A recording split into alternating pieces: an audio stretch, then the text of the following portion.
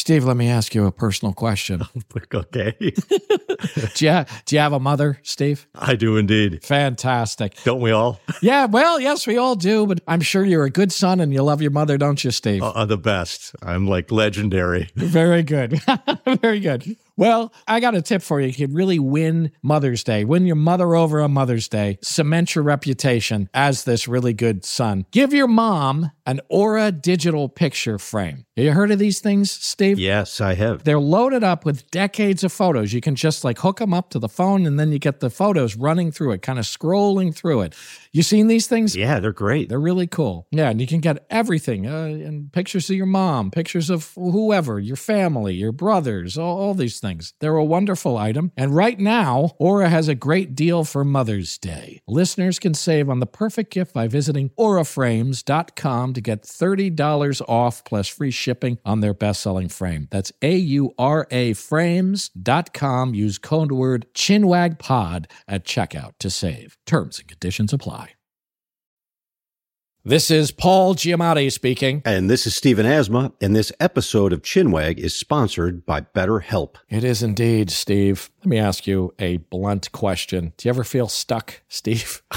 I'm serious. Do you ever feel kind of stuck in the mud? Every day, my friend. Yeah. Every damn day. And then what happens is you get overwhelmed because you're kind of stuck, right? True. As I get older, and I am getting older, folks, I may not look it. You may think, oh, he's like Dorian Gray. He's going backwards. Yeah, wow. He's going backwards. I am getting older, folks. It's hard to believe. The thing I notice is how important it is to maintain a balance. You know, I guess you'd call it work-life balance. I don't think I'm alone here, but therapy's helped me do this balance. It can help you find equilibrium. It can help you feel more empowered in the decisions you make, the boundaries and priorities you set. It's good in that way. So if you're thinking of starting therapy, give BetterHelp a try. It's entirely online, designed to be convenient, flexible, and suited to your schedule. And all you have to do is fill out a brief questionnaire to get matched with a licensed therapist, and you can switch therapists anytime for no additional charge. Sometimes that's hard, right, to find the right person, so this helps. You can change. So learn to make time for what makes you happy with BetterHelp.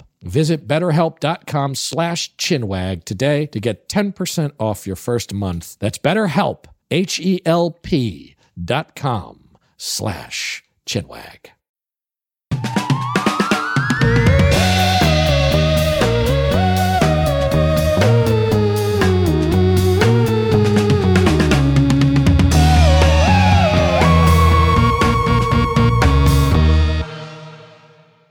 Welcome, everyone, to the Chinwag. I am your co-host, Stephen Asma, and this is Paul Giamatti speaking. Nicely done, Steve.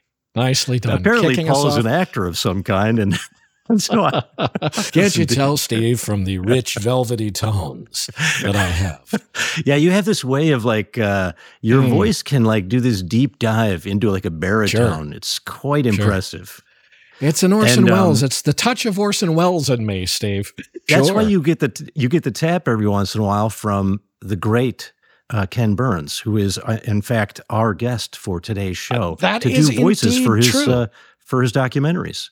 That is indeed true. And interesting you should say that because he is indeed our guest today. And I have done voices for him. And I guess it's because I have such a magical, captivating set of pipes on me, isn't it? I think all our fans would agree. That's why they keep tuning in, man. They just go into a mesmerizing, like, just it's a hypnotic, blank, isn't it? Yes, kind of a limbo. Yes, that's what it is. The Giamatti effect.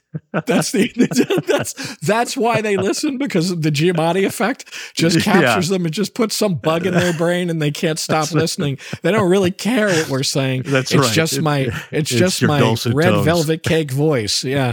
No, we are very excited about our guest today. He has directed and produced some of the most acclaimed historical documentaries ever made, and he has been honored with dozens of awards for them, including 16 Emmys, 2 Grammy Awards, and 2 Oscar nods.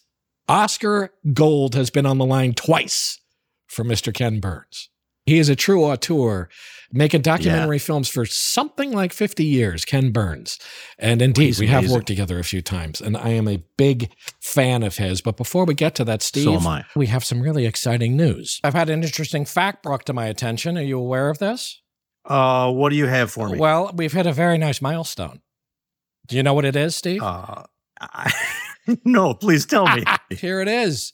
With our listeners' help, we now have over 800 4.9-star reviews. Steve. That is fantastic. Astounding. Fantastic. 800, Steve. Our listeners are hearing the good news and spreading the message. Thank you, guys.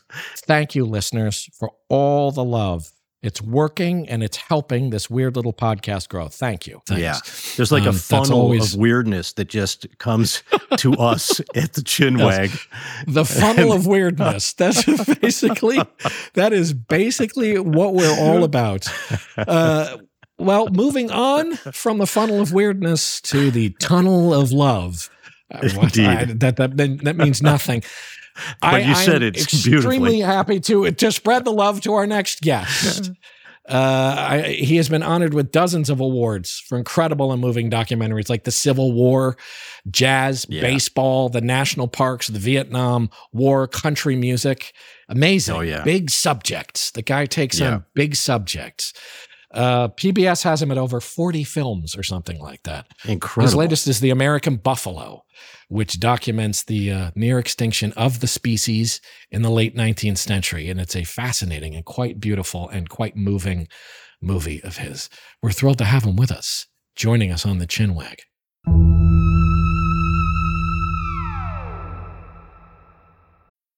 Stephen, I have an alarming bit of trivia for you. This is kind of gross, so buckle up. Okay.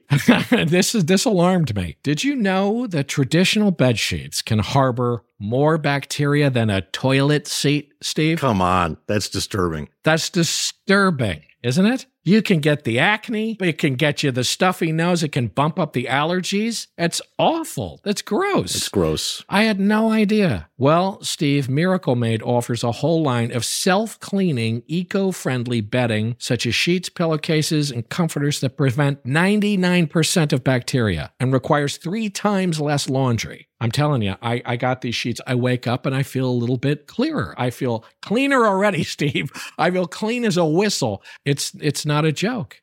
And that's good. They make the perfect holiday gift. All your friends and family can sleep clean with Miracle. Who doesn't want better sleep and luxurious feeling bed sheets? Go to trymiracle.com/chinwag to try it today or gift it to someone special this holiday season. And we've got a special deal for our listeners. Save over 40%. And if you use our promo Chinwag at checkout, you'll get 3 free towels and save an extra 20%. Miracle is so confident in their product, it's backed by a 30-day money-back guarantee. So if you aren't 100% satisfied, you'll get a full refund. Upgrade your sleep with Miracle Made. Go to trymiracle.com/chinwag and use the code CHINWAG to claim your free 3-piece towel sets, Steve, and save over 40% off. Again, that's trymiracle.com/chinwag to treat yourself, a friend, or loved one this holiday season. Welcome, Mr. Ken Burns. Thank you, guys. So I know that the buffalo is what you have up next. It's a story that I don't know much about. Well, it's, most of our history is just this kind of superficial conventional wisdom, and we say extermination of the buffalo, but we've been wanting for 30 years to do a story about how this extraordinary animal that numbered in the tens of millions could go down to fewer than 1,000, most of which were in zoos or pens, and only maybe 20 or 40 or 60, we don't know, wild and free in a place like Yellowstone or in other places where we hadn't gotten to them, and why that slaughter happened. And it's a biography of an animal, but of course it is also the story of the 12,000-year relationship between native peoples and an animal at the center of their physical existence, meaning they used everything from the tail to the snout and even the snort in their rituals, but central to their creation stories, to their religion, to their spirituality. And then all of a sudden this is severed quite consciously through first market pressures. They want the tongues, they want the hides to run the leather belts in a post-Civil War industrial revolution. Really? Is that what the hides principally were for in the first place? Yeah, to drive the belts of all of the machines, the looms, the various stuff. Leather was the fifth largest industry in the United States at that time. And then when they became scarcer and scarcer, because we were slaughtering them by the millions, leaving their carcasses 800 pounds of meat, we were then after the heads for the bar, the saloon, the trophy room. And then the bones have actually become valuable, more valuable than anything ground up for the chemical industry. But along the way, people began to realize we kill the buffalo, we also kill the Indian. We're making them docile. And while it's not articulate, it's not published policy, it is articulated all the way around. Even TR says, and you read him for this film, that it's sort of sad that we're going to lose the buffalo, but it's kind of necessary if we're going to handle our Indian problem.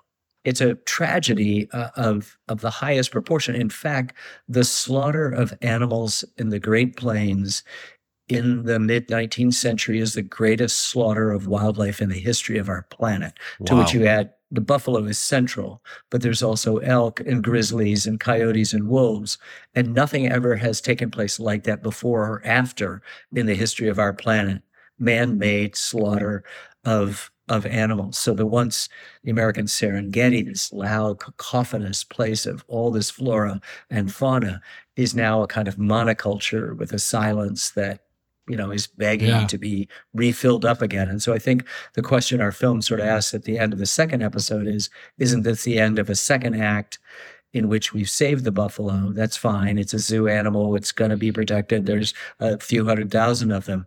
But don't we want the buffalo back roaming wild and free? And do we have the courage to create ecosystems large enough to tolerate that? That's sort of what the whither from here we go. The film is beautiful, just like all your work is, and the story of exploitation is really horrifying. But the film put this terrible tension in my head too between the reciprocity that Native Americans have with nature. At one point, one of the guys says the buffalo is like my brother. Yes, but then there's that's a really amazing relationship with nature, because then nature has purpose, and you're in a purposive relationship with it. And then it's in tension with my sort of scientific brain, which is sort of Darwinian, that says there is no purpose in nature. We're just species, competing with each other. And sometimes there's losers and sometimes there's winners. And this is sort of it's just what happens. Yeah. And so I just wonder if it's not like you can answer this, but I'm just telling you what effect it had on me. And that tension is something that we're dealing with, because like you said, these ecology problems, you could go back to indigenous approaches. On the other hand, there's all the advances of science and antibiotics and technology, and we're just sort of in between there right now, it seems. Well, it does not necessarily preclude that Native Americans can't participate in that other thing. Right. We tend to freeze them at our own and their peril in some sort of primitive state. And in fact, the film is populated almost a half by Native American speakers, some of whom are scholars and scientists, biologists and historians who are very much part of that. So I think in some ways we have to sort of disabuse ourselves of that sense that still, and this is why I've wanted to do this film for decades, and we waited long enough, I hope, to become better filmmakers, but I think also to be able to stop entertaining other points of view from my point of view. That is to say, something that is paternalistic or even patronizing, and rather cede over to them the idea that, these are two different visions of how man interacts with the world, and they aren't mutually exclusive, but we have seen what has happened with one version of it, that we are the dominant species. We're going to do what we want. Manifest Destiny has given us this continent, and we just ignore the fact that there are 300 other separate, distinct nations within that area that we displace and roll over.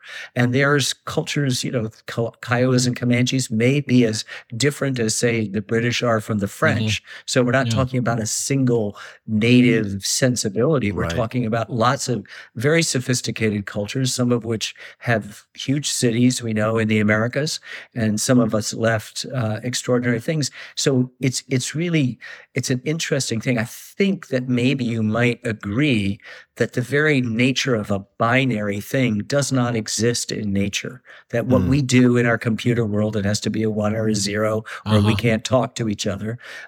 In a media culture that's relatively superficial, everything has to be binary: red state, blue state, gay, straight, young, old, rich, poor, black, white, male, female. But in fact, there's nothing binary. And so I think what we had the privilege of doing is sort of letting go of some of that dialectic in favor of something in which, George Horsecapture Jr., who is a member of an obscure tribe in north central Montana on the Fort Belknap Reservation, says, "My cattle, my land." I mean, all of a sudden, all of the prerogatives of centuries of thinking about property have to actually be questioned, if not fall away temporarily. And I like the way that the native voices undercut a kind of certainty of the Western stuff. And just to put a finest point on it, Wallace Stegner says in our opening of our second episode, he said, "Man is the most dangerous species on Earth, and every other species, including the Earth itself,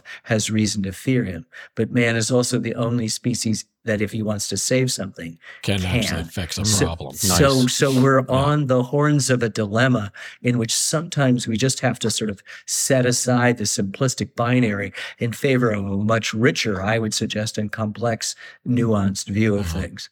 Yeah, great. Yeah, that's helpful.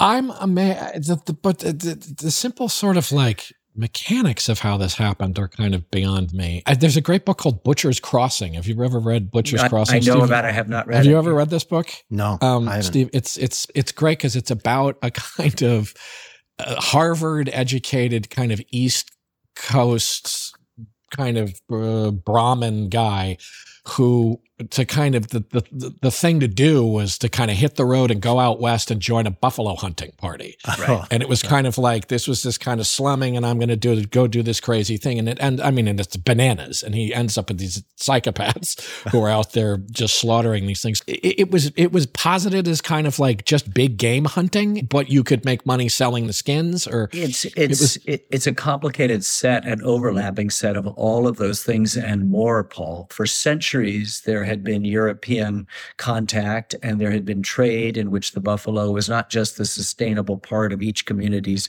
stuff, but something you could trade for and with other people.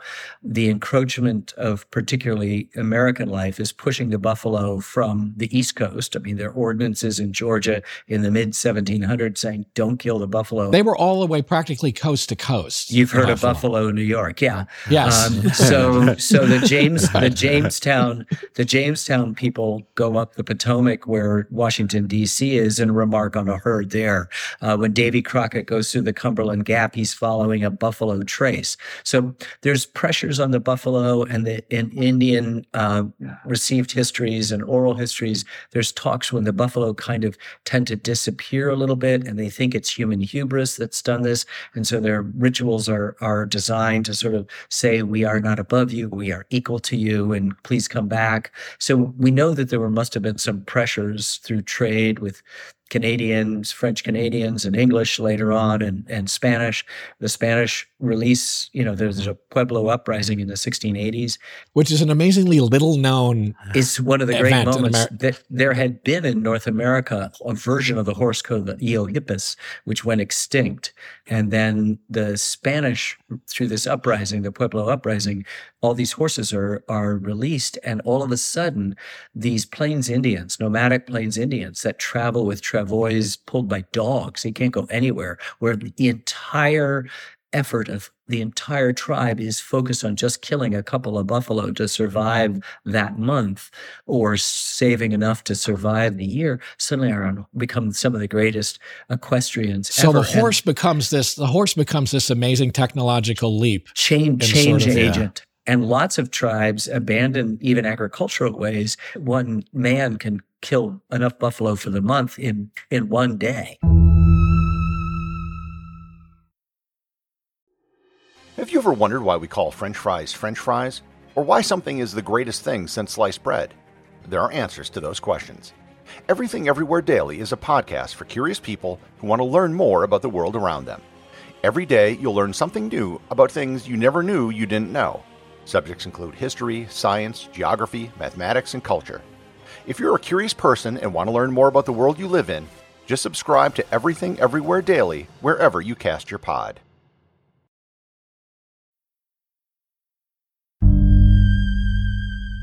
Beginning of the 19th century, what may have been 60 or 70 million, we have no way of knowing, buffalo, is around 30 or 35 million. They're still blowing Meriwether Lewis's minds, William Clark's minds, when they go through it. And so after the beaver frenzy of the early decades of the 19th century. Good old beaver frenzy. That's how Wisconsin got on the map. And Oregon. And this was just beaver pelt craze. Yeah, and then they ran out, and then fashions changed. But buffalo tongues were first something, and then hides always had some value. It wasn't until the post-Civil War when the Industrial Revolution gave this incredible impetus to go out there. So you've had in the early part of the 19th century the sort of gentleman hunters. There's sort of gentleman in quotes.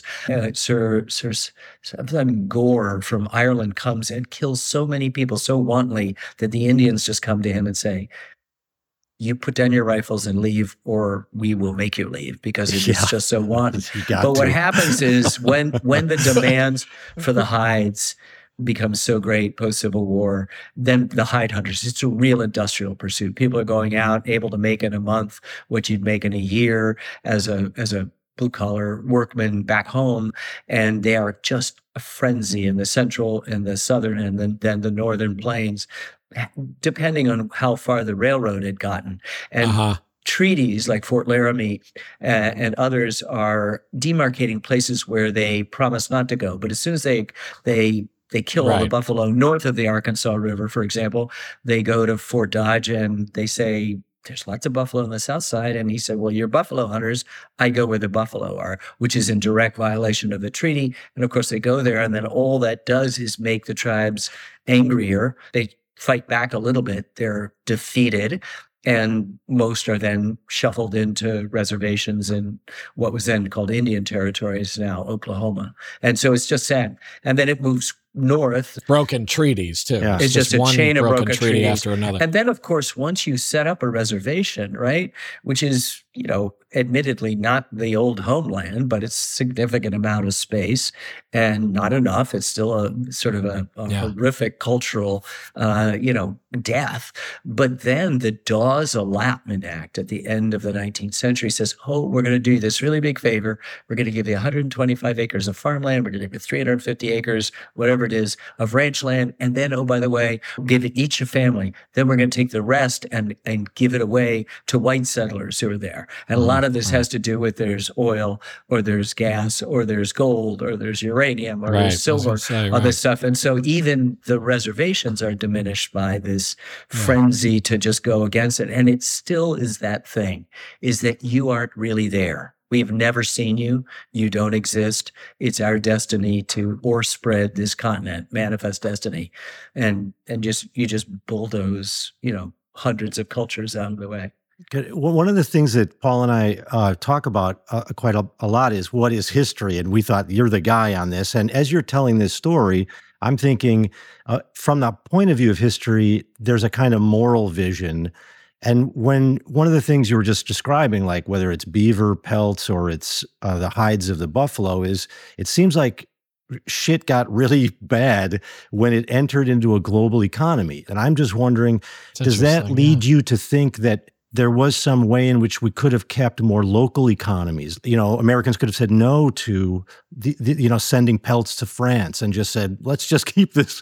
You see what I'm driving at? Would that have helped? To that end, there's an interesting quotation in the show about, I think it's a guy named Lord James Bryce, because it goes to what you're saying too, Steve, that there's the acceleration of kind of the system of this grab for everything. Yeah. He says you're doing it all too fast. Yes.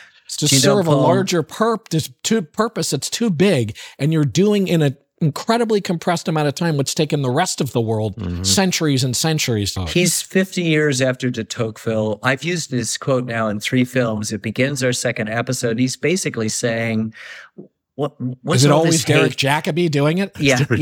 Why this haste? We have cities bigger than yours, and we're still not happy. And he's asking Americans to go back to that moment where he says they entered this silent Eden.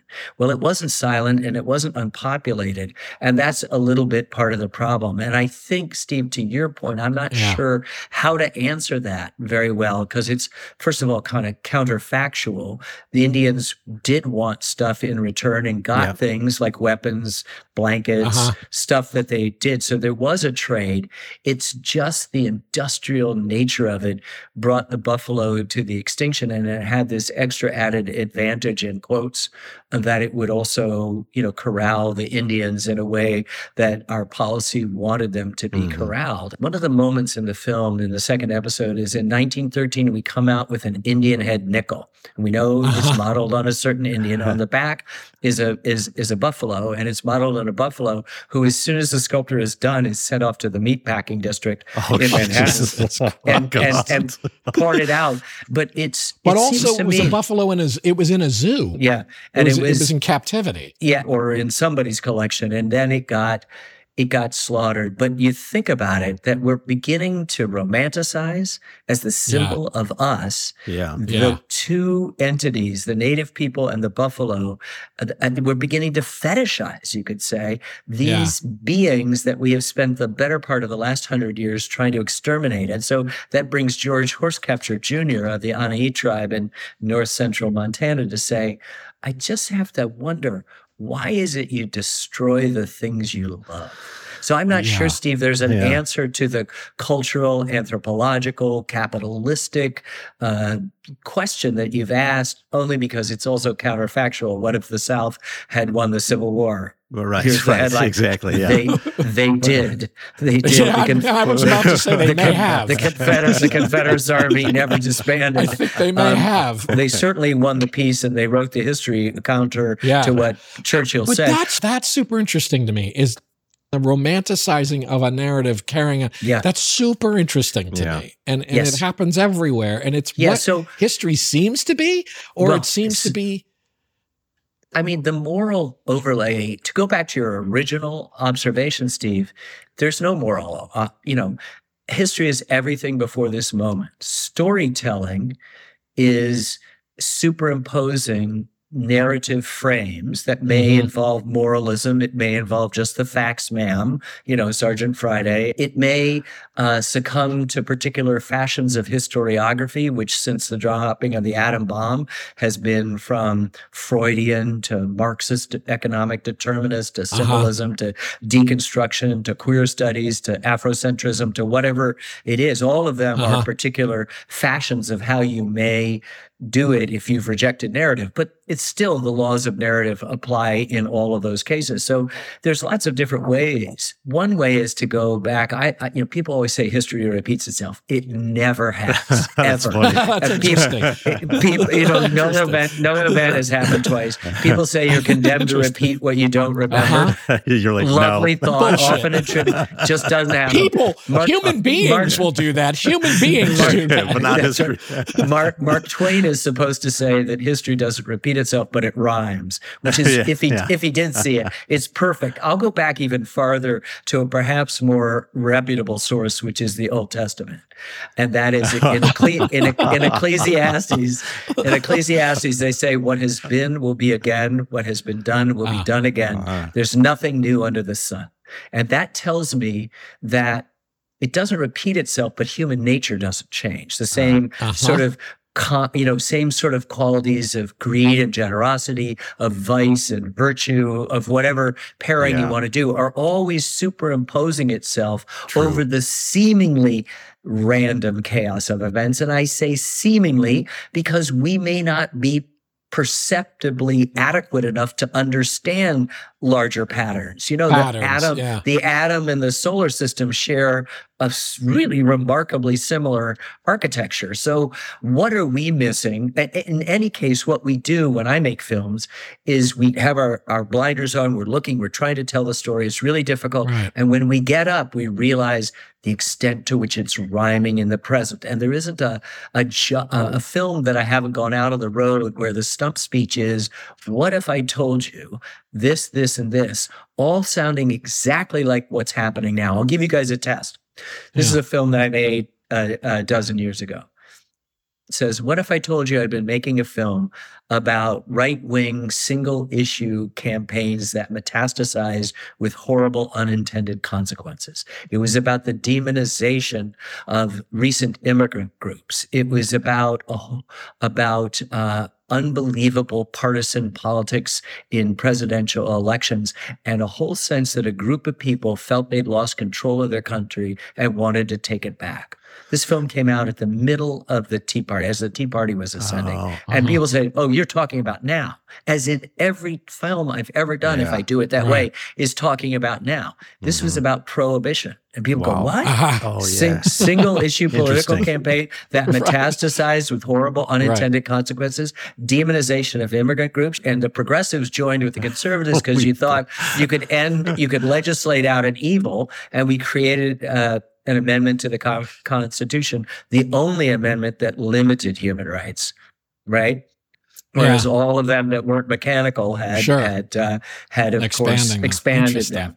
You know, so I could do that any film to do that sort of set of stuff, and you go, oh my God, that is about the moment. Like I'll just do one other for you, just as the parlor trick. Vietnam film. What if it comes out in 2017? Trump has been president for 7 or 8 months. What if I told you I just made a film about mass demonstrations taking place across the country against the current administration? A White House in disarray, obsessed with leaks, president certain that the press was lying about him. Huge, big document drops of stolen, classified material that destabilized the political equation. That a political party had reached out to a foreign power to affect the national election. Amazing. Right? Now, all of these things were true when I began work on the film about Vietnam in December of 2006. All of them were true when we locked the picture in December of 2015, a month before the Iowa caucuses, out of which Donald Trump was not supposed to emerge. And so you begin to say that human nature does not change, or what it does, it changes. And so it's always there with all of these, examples of, in the midst of bad stuff, somebody comes and makes a gesture. 93, some knucklehead throws a rock through the picture window of a Jewish family in Billings, Montana, that's displaying a menorah. The Billings newspaper prints a full-page picture of a menorah, and thousands of Christian families put this picture of a menorah up. Stuff like that happens too. Yeah, so that within the Buffalo story, you begin to see human beings. Charlie Goodnight, take one example in the panhandle of Texas. He's an Indian fighter, an Indian killer, a buffalo killer, and a rancher. He hates buffalo. And he migrates. Rancher. So he starts a herd, and he gets better, gets a bigger and bigger herd. He befriends some of the Indians he was fighting, and he goes farther and farther away. So the end of his life, he's dealing with Quanah Parker, the great Comanche leader, and he's making films about his buffalo herd and the way it really was. And so he makes a long distance. TR goes a little bit of the way. He becomes a conservation president, still presumes that Native Americans are savages, I guess. Yeah. The friend who guides him, George Bird Grinnell, is the great hero of it. So, and there's lots of people who save the buffalo for the wrong reasons. They're eugenicists, they're white supremacists, they're nationalists. A lot of people in the early national parks. They're bringing it back because it's an emblem of this great past. Exactly. We killed all of them, but it's an emblem of this idea we had in the first place. Well, remember the guy who said, we destroyed the village in order to save it in Vietnam. Vietnam. Right. What about Buffalo Bill? I'm just curious. Like, I mean, I don't know much about Buffalo Bill. Yeah, I don't know much about Buffalo William Bill. F. Cody is hired by the Atchison, Topeka, and Santa Fe Railroad, I think it was, to go out and kill buffalo to feed the workers laying track. Right. And that in the beginning, the slaughter was not as industrialized. So he killed 4,000 plus buffalo and got the nickname Buffalo Bill. And then, of course, he becomes part of this romance of the West, of which he's more than happy to promote and put himself at the center of it. He goes and does a vaudeville show. The stage isn't big enough. He then creates this big outdoor extravaganza, which in 3 hours he goes out and he does this. But what he needs are real Native Americans. He brings Sitting Bull in. Sitting Bull's there for a while. Himself. Sitting Bull's playing himself in this thing. He's got buffalo who he can't kill, right? And so he becomes a preserver of buffalo. He's got one of the large herds of them. And then, Sitting Bull's like, after a while, he says, I can't do this anymore. I don't understand in a city as rich as New York why there are beggars and hobos out there. And he gives most of his pay away to newsboys and hobos, and then goes home to the rest and buys lavish feasts for his friends. He just doesn't get the dynamics of capitalism. He doesn't understand why you don't take care of everybody in your tribe, from the disabled or the mentally ill or to the poor or whatever. You have a kind of equality in a Native American existence. And so Buffalo Bill actually goes a long way to helping, and it maybe is, I think that Buffalo Head nickel, for all the absurdity of it, is also a prick of conscience. And I think as we begin to romanticize a West that we fear has disappeared, the two things that emerge of that West are the Native Americans, who have a kind of purity, and the buffalo, which is the largest land mammal, this magnificent beast. We should talk about it. It seems, I just saw a buffalo a few weeks ago in a herd in New Hampshire, and they have, you look in their eyes and you can see all their lives. In fact, Paul, there was in the beginning of the 20th century a big herd in New Hampshire that's long gone, but it's one of the guys that was the caretaker, helps form the National Bison Society, and Theodore Roosevelt, the president's the honorary president. There's lots of odd places where the buffalo are being saved. And the great irony is, of course, that when TR creates the Wichita Mountains Wildlife Refuge in Oklahoma, near where the Kiowa believe buffalo came out of what is now called Mount Scott, the highest prominence there, and basically gave themselves as a gift to the Kiowa and to the Indian people. They didn't have any buffalo to seed this stock. So where did they get it from? The Bronx Zoo. So these buffalo are loaded onto cattle cars at the Fordham train station, and they go out west to their new old home. Wow. And they are the seed of the first wildlife refuge that he has set aside. So you cannot make this stuff up. And I think the question about morality and stuff is all in, how is it that you tell the story? Who is it telling the story? What is the perspective of the story? What do you choose to include? What do you leave out? Because storytelling is editing. Honey, how was your day? Is not, I back slowly down the driveway, avoiding the garbage can and the curb. Unless somebody unless somebody T-bones, you have no idea what a son of a bitch my boss is, right? That's the way you do it. Exactly. So we're editing. We're all editing human experience. Yeah. I took my kid to the Gettysburg battlefield maybe 13 years ago. And I had not really been to many of these battlefields. I'm fascinated by the whole idea of the memorialization of that war and those battlefields. Reenactments and stuff. What I found most fascinating was the private company that owns Gettysburg and has formed it. And I thought, this is fascinating to watch this story being told. It was amazing. It was the first time I felt so viscerally this idea of like, who gets to tell the story? How are you going to tell the story? How are you going to shape the story?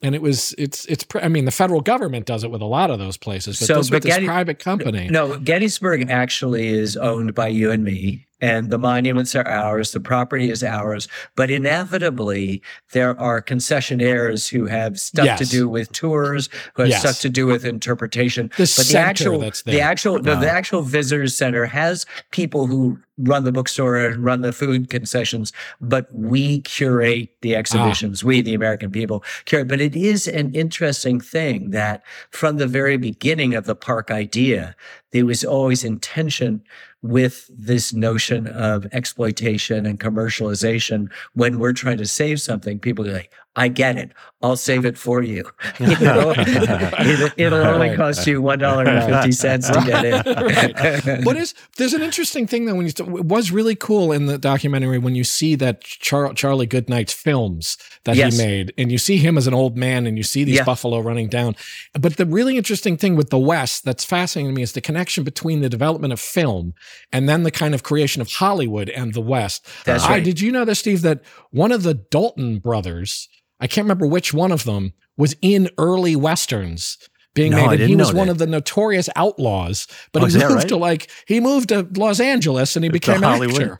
But it's interesting that the romanticization, the kind of building of narrative collides with the West. Yeah. And a lot of those early actors were cowboys, quote unquote. That's but a lot of them were. And a lot of the guys working on the films were cowboys. They were horse wranglers, and they could also then build a set. They could take a set down. They could move shit around. Oh, yeah. And it's really interesting, the overlap with Hollywood and Western.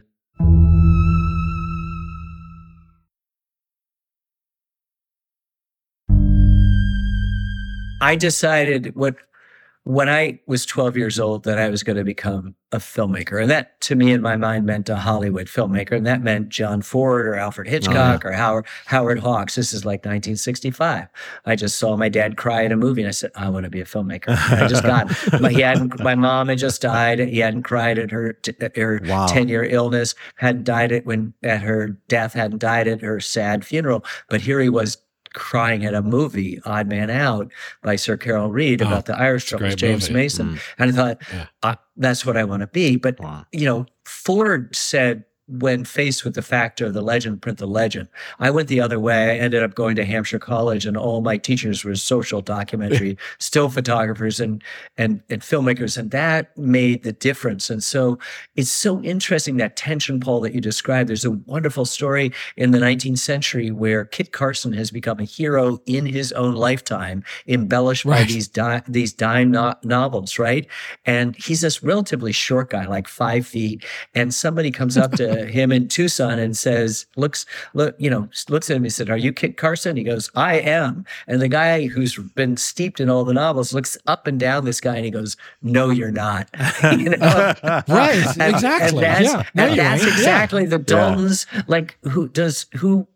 we basically created a West of mythology that didn't really exist. It was not populated with any black cowboys, of which there were a lot. The Exodusters who went out after the Civil War and tried to escape the specific gravity of Jim Crow and the tyranny of the old plantation system that wasn't going to give itself up despite Appomattox.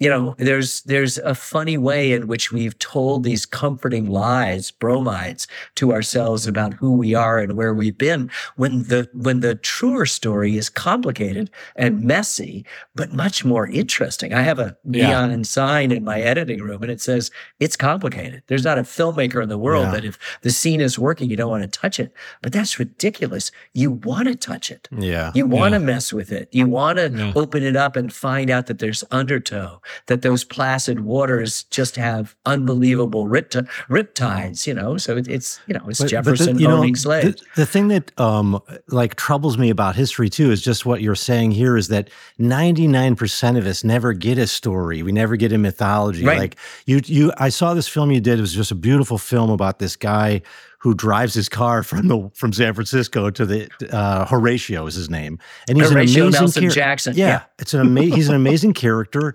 I never heard of him. He's just a giant of a man, and yet there's tens of thousands of these guys at that time, and they've all slipped away. We're all dust in the wind, man. What's the Well, that's the interesting thing, man. The social critic Lewis Mumford said each generation rediscovers and reexamines that part of the past that gives its present new meaning and new possibilities. And so I think that's a really important part of the process of history. You know, I'm glad I waited 40 years to do Vietnam, because 10 years afterwards, it'd be the signal of our defeat because we were in the middle of a recession and Japan was ascendant. 20 years after, it would be nothing because we were in the largest peacetime economy and we'd won the first Gulf War. 30 years afterwards, you know, we're bogged down in Afghanistan and Iraq in the same way of Vietnam. And so you just want to get certain perspectives. And what you definitely don't want to do is just do it top down. American history is not just a sequence of presidential administrations punctuated by wars. And so when you try to have, you don't want to throw that out either, because that revisionism is also foolish and unnecessary. You want to try to have a bottom up that meets a top down, in which you can celebrate so-called ordinary lives. You discover very instantly that there's nobody ordinary. And that's what most of our work, even when we're doing the Roosevelts, it's also trying to humanize people who have become so bold-faced that they resist anything but characterization. So, Speaking of crazy road trips, you aware that like after he was president, shortly after he was president, Truman just like jumped in the car and took this crazy like cross-country drive with his wife. Oh, really? And just alone. And did you know about this? Yes, it's so true. It's so Truman-esque. I mean, it was just hilarious. Yeah. I mean, literally, he just got in the car and was going to diners and hanging out and just like awesome. Literally just driving across country. Eleanor did the same thing as First Lady with her friend Lorena Hickok, and they went all over New England and the Gaspé Peninsula in Canada, and the Secret Service was ditched, and they were given a pistol, but they took no ammunition. They were just two gals out for a drive. Now, this is territory that we get into sometimes. A little while back, you talked about not being able to see the patterns and things. Yeah. So I'm curious, like, we live in this age of conspiratorial thinking. Not that we have never. I think we've always lived in an age of conspiratorial thinking. Always. Yeah. There's a definite storytelling, pattern seeking, pattern finding brain at work there.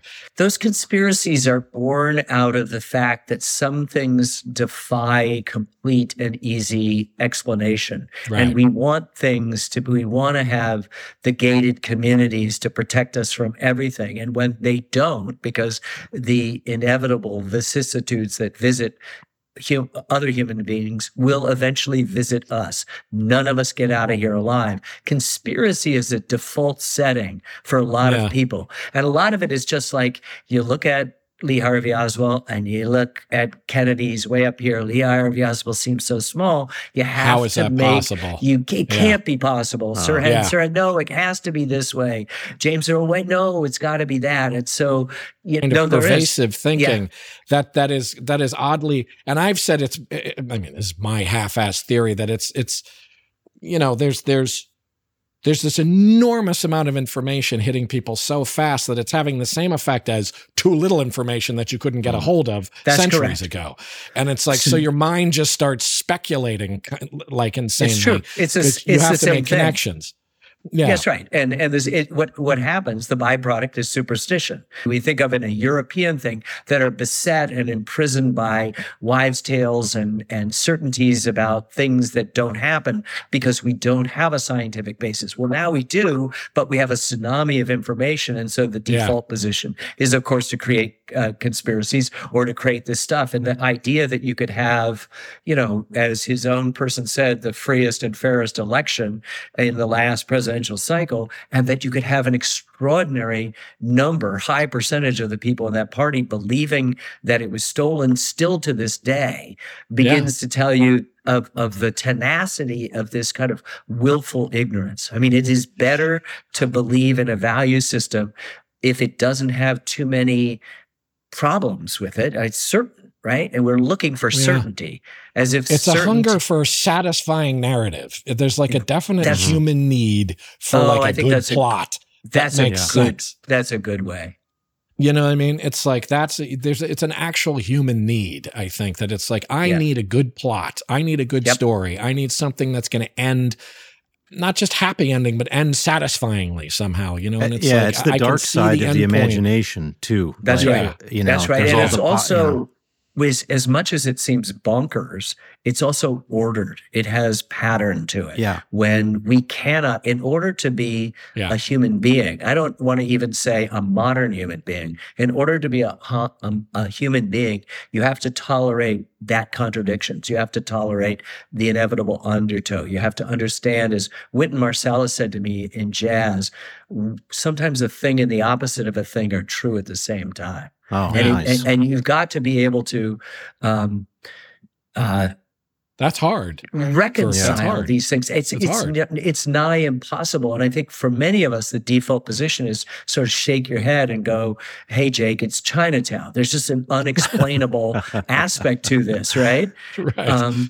But it's hard for a lot of people who want things well ordered to understand the chaos. And that's why the othering of people is a default position too. We make Jews bad. We make immigrants bad. We make people that we've never met bad because we've been told they're bad. When, as I've said, I've made films about the US, but I've made films about us. And what I learned is there's no them. There's only us. And if anybody tells you there's a them, just walk away because it's just not true. I'm inclined to think that there aren't like conspiracy thinkers and then like rationalists. It's more like there's better and worse conspiracy theories.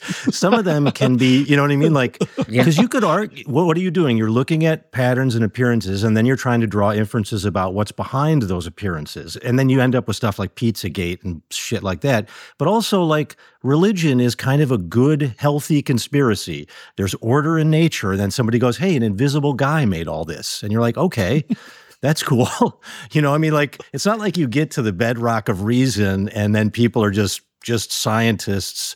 It's so much more complicated. The narratives are like competing. I mean, even Einstein basically thought that the objective of science was to prove the existence of God. Yeah. Right. And almost all scientific stuff has to divorce itself from that. The other thing is that we presume that faith is certainty, and that the opposite of faith is doubt, when in fact doubt is central to faith and certainty is the opposite of faith. Yeah. Being certain Interesting. That's amazing. Being certain It's a good point. is actually not to be open to the potential ability to see the mysteries, that inevitably that openness has to throw up some doubt about whether that will actually ever happen. And so the I drama love those contradictions. Interesting. So the drama of struggle is part of faith. The drama of saying, I will go through doubt, I will question things and come out somehow, somewhere that I will keep going. There's an interesting, really cool. C.S. Lewis is, this incredible doubter, a scientist who basically makes a scientific proof for the existence of God. And Freud, who is this atheist, actually through his own personal superstitions and other things, kind of proves the fallacy of that. It's so interesting that we're always, there was a comic strip in the 40s that was popular with my father, and I inherited a lot of the books and read them like a nerd in the 50s, called Pogo. Oh yeah. Who's this? And the most famous line from Pogo was, "We have met the enemy, and he is us." Yeah. Oh, that's from Pogo. Yeah. I didn't know that was Pogo either. Well, Kelly. And is Pogo like an aardvark, or is he? Yeah, what is he? I don't know. I think so. But it's sort of an indefinite animal figure. Right? Yes, he's a weird looking little critter. Are you a skeptical person? Do you consider yourself a skeptic of doing what you do? Yeah. Or are you? Well, I think, the biggest thing I am as an editor, I'm distilling that human stuff. So my job is to take it and trying to find the story in it. So skepticism is a part of that, but so is faith. Faith in process, faith in something bigger. I'm looking for a moment, as you are too in your work, where 1 and 1 equals 3. Right? Like you can't, the bridge does not stand if 1 is only 1 and 1 is only 2. But we always talk about the whole being greater than the sum of the parts, but we never say, okay, here are the sum of the parts, here's the whole, what's that difference? And that I'm really curious about that. And that has spiritual or non-rational, not explanations, but relationships that you have to develop in the course of that.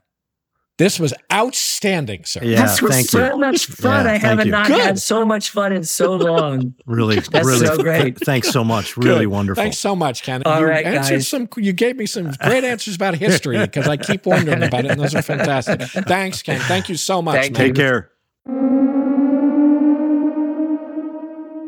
Amazing individual, that guy. Yeah, that was really great. And Super smart. we learned a lot, not just about buffaloes, but also about history. And That you've was had some cool. kind of encounter with buffaloes, as I recall. I had a buffalo encounter. Thank you for asking, by the way, Steve. I had a buffalo encounter it must have been about 30 years ago now. I was driving cross country with a buddy of mine. We were driving from New York to Seattle, which is a good thing to do That's a for long anybody who drive, hasn't like driven 5 coast to days or coast. something, right? You can do Wow. it pretty fast, but we took a long time because we didn't have any time we had to be in Seattle. Oh, that's cool. I don't know. We got to kind of Minnesota and we were like, fuck it. We were like, we could, and we were going fast. And then it was like, oh, the hell with it. We can Slow just down. screw it. I'm just going to let's just start to wander. So we wandered all just started Very drifting American. around. Total American Yeah, we went down experience. to Wyoming and Devil's Tower. We went to see Devil's Tower Oh, and cool. Close Encounters of the Third Kind. Cool. Yeah. I've never Rock seen it in formation. person, but it looks amazing. It's cool. It doesn't look real. It looks kind of phony. It looks kitschy. Where Speaking you're of like kitschy and making your fake- mashed potatoes in the shape of that thing. Well, yeah, but that's a more natural looking thing than the thing itself. I guess what the thing is that it was a volcano, I think, and it was a core of hardened molten lava or something, and the rest of the Oh, is volcano that right? broke away from the outside of it, and you get this sort of like you get this thing. It's like a mold broke and left this perfectly weird column with these weird stripes down the sides of it. It's And really then cool. erosion And I guess just takes everything else away. I think so. And I guess the Native American legend is a bear sharpened its claws. Some bear was I sharpening can totally its see claws. that. I think that's really the cool. legend. Saw all these kinds of things. Mount Rushmore, by the way, too, looks totally bizarre. I've Have you been seen there. It's just- really weird. And it's super, it's real- kind of like, it's really patriotic. I took my Chinese in-laws there. This was 10 years ago. And it was like, we were standing there and they had the service members come up and we're like all tearing up as they play the, It's stirring. Spangled Banner. It was really kind of Yeah. interesting. It was It's a I didn't think I was going to be striking moved thing. by it, but I yeah, was moved no, by it's it. striking. It's strange, but it's a little kitschy too. I mean, it's a little It is. like, It's and totally the whole kitschy, setup yes. is sort of, is a little kitschy, but it's amazing. Then there's that partially built. I don't know if they've ever finished the Crazy Horse monument that's nearby there. It's still- I don't think it's done. Anyway, I got off track there. We were in No, South that's all right. Dakota. It's a chinwag. That's right. We were in Custer State National Park, and we got a flat tire in my secondhand Volkswagen Jet. I got a flat tire right in the middle, right as a sort of partial herd of buffalo were approaching to cross the road. And so we got out and we're doing this thing as these huge beasts just slowly started drifting by the car and stopping While you're and kind of changing a looking at tire? us. Jesus. Changing the tire, just like, I don't know how many of them, just dozens of them, sort of surrounding the car, not particularly interested at all. Gigantic, bigger than the Really? car. I mean, like, Wow. like overtopping the car, like their shoulders reaching up above the car. And this Were kind you of scared? extraordinary, the fur, it was eerie. It was really eerie. It wasn't so much scary as it was uncanny feeling. Ah, yes. You know what I mean? Like there's those Yeah. moments when you're in the water or something and you're like, is there a fish around me or something? It's that like nature's real close to me and looking at me, untamed, Yeah. unfiltered nature's just standing right there looking at me, like a lot of them and big ones.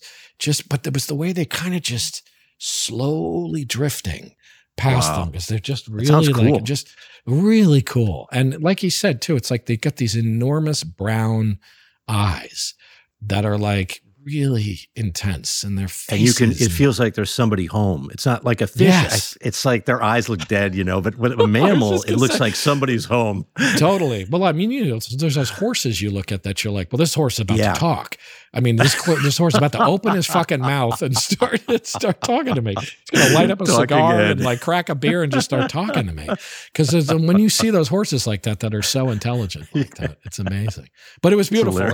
And I think I didn't realize that there were so many buffalo left at that time. And now there's even more because it was 35 years ago whenever this happened. So it's good to know that there's more. That's awesome. That was my special moment with that's a good moment. Bison. I've never been that close to a buffalo, but that sounds really exciting. It was very nice. Well, that was delightful with Mr. Ken Burns. Yes. And as always, with you, Steve, it was a delight. And likewise, Paul. To our listeners, we will sort of close as usual by saying, wag on weirdos. Wag on weirdos. See ya.